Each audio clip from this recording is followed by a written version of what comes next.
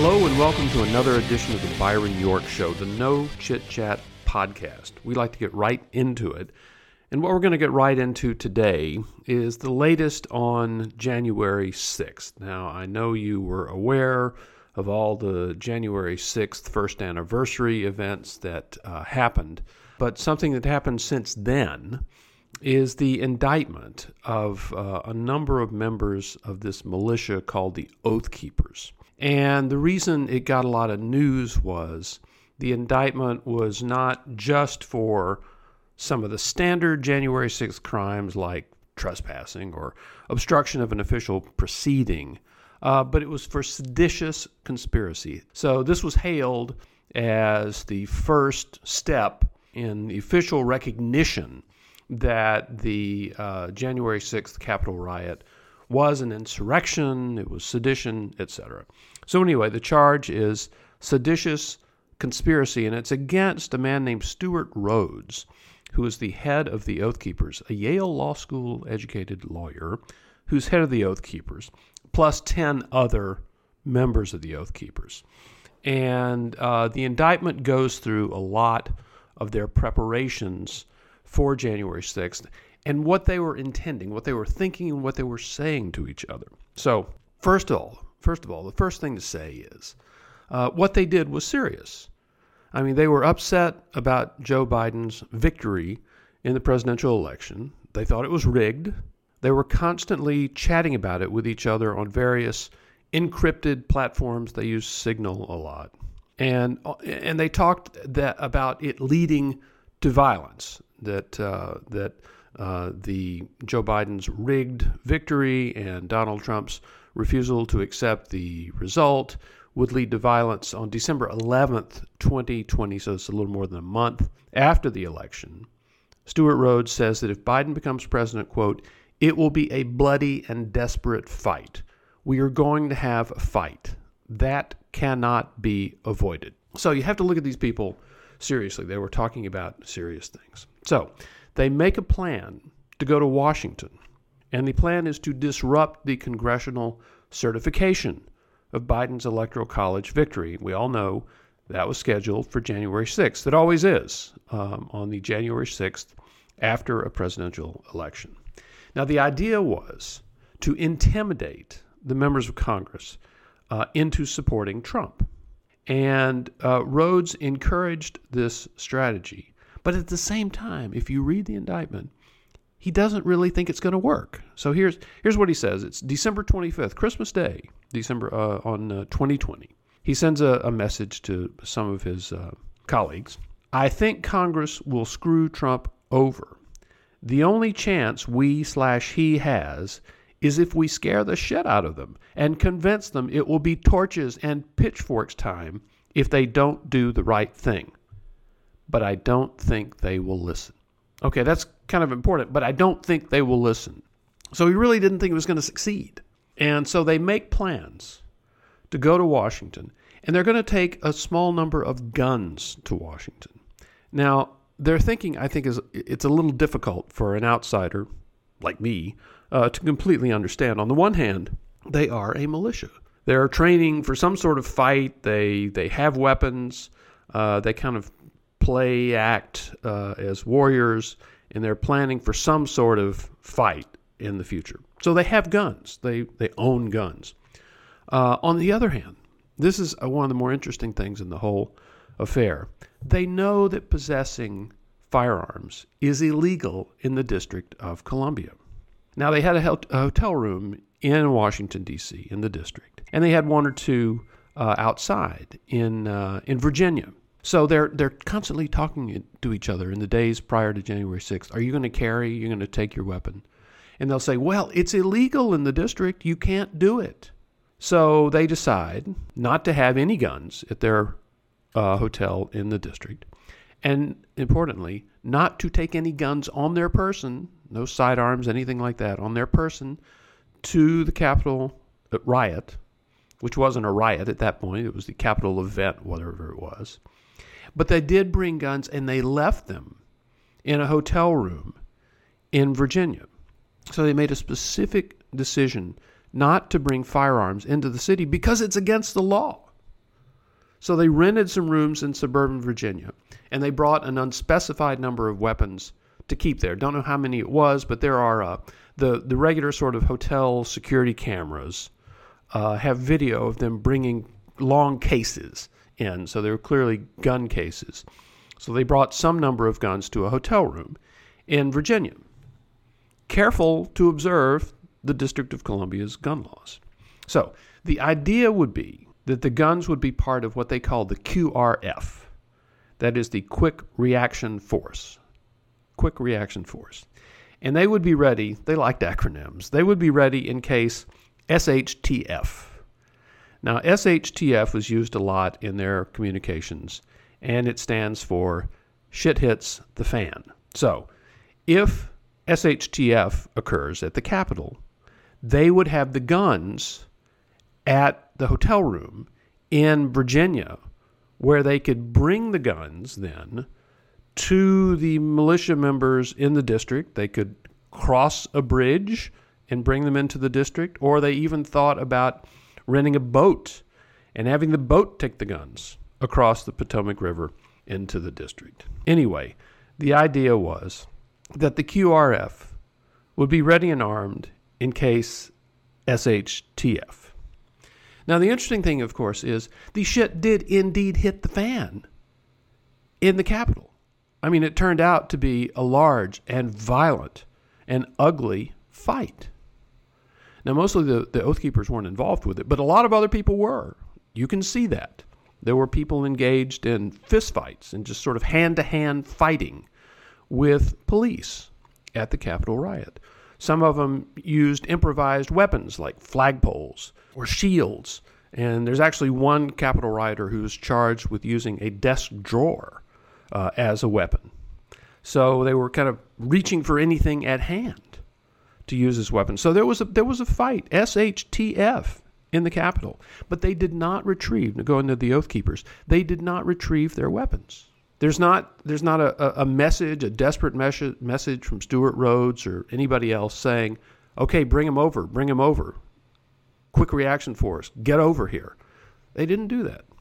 The gun stayed the whole time, packed away in a hotel room in Virginia.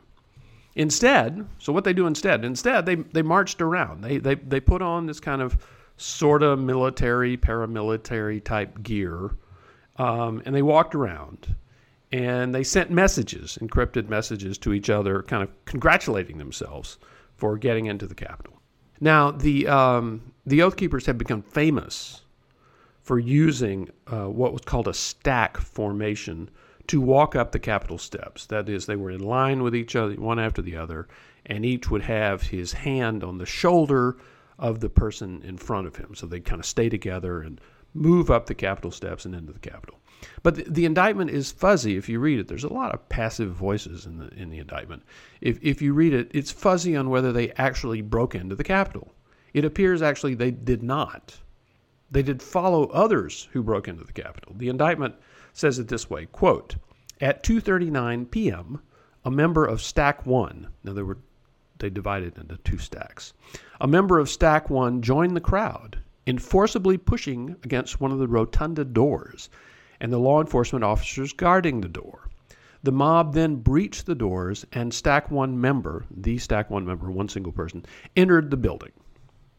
So that's not like this is not like the indictment of that Proud Boys guy who actually used a shield to crash through a Capitol window. The Oath Keepers didn't do that. Now, early in the riot, early on, Stuart Rhodes came to the conclusion that both Vice President Mike Pence and President Donald Trump had abandoned them. Now, the Pence thing is no surprise. President Trump had been attacking Mike Pence for not having the, quote, courage to overturn the election results. But the Oath Keepers thought that Trump had wimped out on them too. About 1:30 p.m., Rhodes is messaging his leadership group, and he says, this is a quote, Pence is doing nothing. As I predicted, all I see Trump doing is complaining. I see no intent by him to do anything. So the patriots are taking it into their own hands. They've had enough. So clearly he felt that they were on, the Oath Keepers were on some sort of mission that was almost separate from Donald Trump and certainly separate from Mike Pence, which he did not view as war. There's another part in the indictment in which he talks about the American revolutionaries and the Tea Party, the Boston Tea Party, which was you go and you throw the tea in the water. There are fistfights, but it's not a set battle with guns as in the war starting. And he said that's not happening yet. Lexington, meaning Lexington and Concord, first battle of the Revolutionary War. Our Lexington is somewhere in the future. It'll get here, but it's not here yet. So he didn't really view the Capitol riot as an act of war, which may explain why they left the guns on the other side of the river. So anyway, he's disappointed and criticizing not only Mike Pence, but Donald Trump in this communications web that they have inside the Oath Keepers. Now, some of these parts of the indictment verge on being almost funny. The group at the hotel room in D.C., which was not too far from the Capitol, they were watching the events unfold and did not decide to go to the Capitol until about 2:30 in the afternoon. So here's the indictment. Between 2:30 p.m. and 2:33 p.m., it's a pretty precise time zone there, James, Minuta, and Lurick, and others, those are three names of the defendants, James, Minuta, Lurick, and others rode in golf carts toward the Capitol, at times swerving around law enforcement vehicles, with Minuta live streaming their conduct over Facebook. And indeed, on Facebook, Roberto Minuta, who is one of the defendants, said, here's a quote, "Patriots are storming the Capitol building. There's violence against patriots by the D.C. police, so we're en route in a Grand Theft Auto golf cart to the Capitol building right now. It's going down, guys. It's literally going down right now. Patriots storming the Capitol building, effing war in the streets right now. Word is they got in the building. Let's go." So maybe you can call this the golf cart rebellion. So the Oath Keepers go inside the Capitol, and they walk around for a little bit, and then they leave. Now, after it was all over, it's the night of January 6th. They all go to a restaurant in Vienna, Virginia, where they fantasize about keeping this revolution going. They, quote, "discuss the need to continue fighting to stop the lawful transfer of presidential power." And that's according to the indictment. One of them had the idea to go back to the Capitol at 6 in the morning on January 7th and keep up the fight. Now, maybe they hadn't turned on a television and seen that the Capitol was very heavily protected by that time.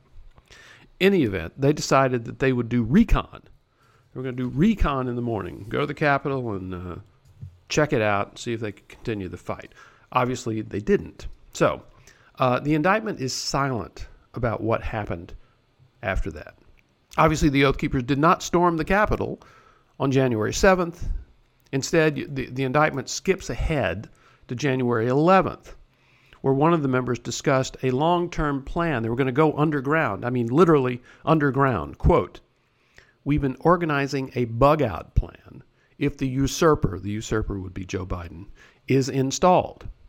Something like 20-plus Oath Keepers going to Kentucky mountains on hundreds of acres, apparently, be like the NVA and network tunnels." Now, NVA is apparently a reference to the North Vietnamese Army, which was fighting against the United States in Vietnam in the 1960s. Now, of course, these plans came to nothing. It kind of indicates a degree of sort of military fantasizing that goes on amongst these people.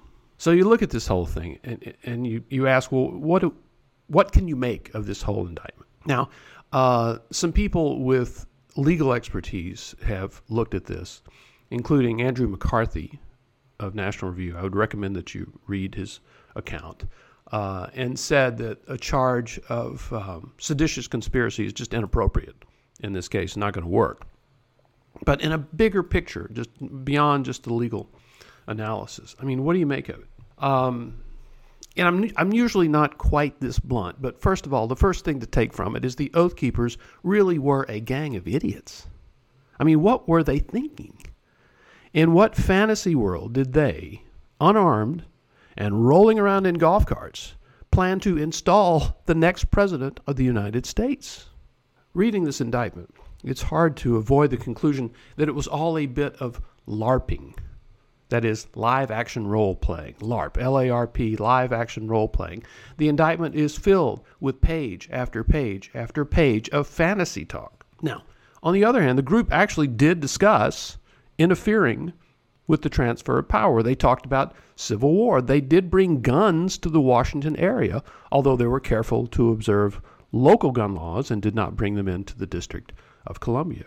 They were part of the mob that entered the Capitol, although it does not appear that any of them engaged in any violence. Only one of the 11 is charged with any act of violence, and I believe that was in pushing a policeman. So they didn't bring weapons, they didn't use weapons, and with the exception of this one person pushing the police officer, it appears they didn't engage in any sort of violence. So this was like a nonviolent militia. But they did serious things. They brought guns. They were trying to interfere with the transfer of power, and they were part of this mob that went into the Capitol. And so now they've all been charged with seditious conspiracy. I will leave it to the experts, legal experts, about whether that's an appropriate charge or not. But the indictment does raise questions about whether it is correct to refer to the Capitol riot as an insurrection or as sedition. Now, as far as sedition is concerned, obviously the investigation has given rise to an indictment of seditious conspiracy. So there it is, sedition. But can the actions of these 11 LARPers accurately describe the motives and the actions of the hundreds of people at the Capitol and the thousands more who were in the area who had no connection at all with the Oath Keepers? They weren't doing this planning. They didn't have QRF. They didn't talk about SHTF. These were people who went to the Trump rally, walked to the Capitol. Many of them didn't even do that. They went back to their hotel rooms because it was cold. But if they walked to the Capitol, some of them just watched what was going on and left. And some got carried away and entered the building. And some engaged in acts of violence, meaning hand-to-hand fighting with police officers. So how to view this whole thing? Does this indictment of the 11 LARPers of the Oath Keepers, does it tell us that this riot, this enormous event, was an insurrection? A recent poll showed that many Americans view the Capitol riot seriously. They don't make light of it. It was a serious event. But they view it as a protest that got out of hand. And this is actually consistent with something that the FBI director said all the way back in maybe March of last year, Christopher Wray. He said there's several groups of rioters. I mean, there's the largest group that got kind of rowdy, didn't have any intentions of committing violence, and had no greater plan. And then there's another group that actually committed real acts of violence with whatever weapon they had at hand, not with any firearms. Didn't use any firearms. I think there were 5 who were charged actually with possessing a firearm at the rally out of those several hundred people. And then there was this small group of people who were planning something. Well, these Oath Keepers are the small group of people who were planning something, but it doesn't appear that their plan went beyond the 11 Oath Keepers and their QRF and the SHTF plan. So this recent poll shows that people view the Capitol riot seriously, but they view it as a protest that got out of hand. And I think this new indictment will probably confirm that feeling. It will not change their minds about it. And that, I think, is the lesson of this new indictment. It tells you about what this small group of people, the 11 Oath Keepers, did, but it also tells you something about the hundreds of others who had nothing to do with that it wasn't part of a plan, that the plan itself was kind of small and stupid. And the other people were acting spontaneously, some of them criminally, and they're now charged with it. But it was not part of this big plan. It was not an insurrection, certainly not an armed insurrection. And it was rather, instead, it was a protest that got out of hand. And in future podcasts, I think I'll talk further about some sort of grand unified theory behind January 6th, what it really was. But for now, we're going to stop. I think it's worth looking at the indictment of the Oath Keepers. You can go to my newsletter on Washington Examiner, which links to the indictment. I would recommend anybody who has time to read it. You always learn more if you look at the primary source and read that. So anyway, thanks so much for listening. Really appreciate it. And join us again soon for another edition of the Byron York Show.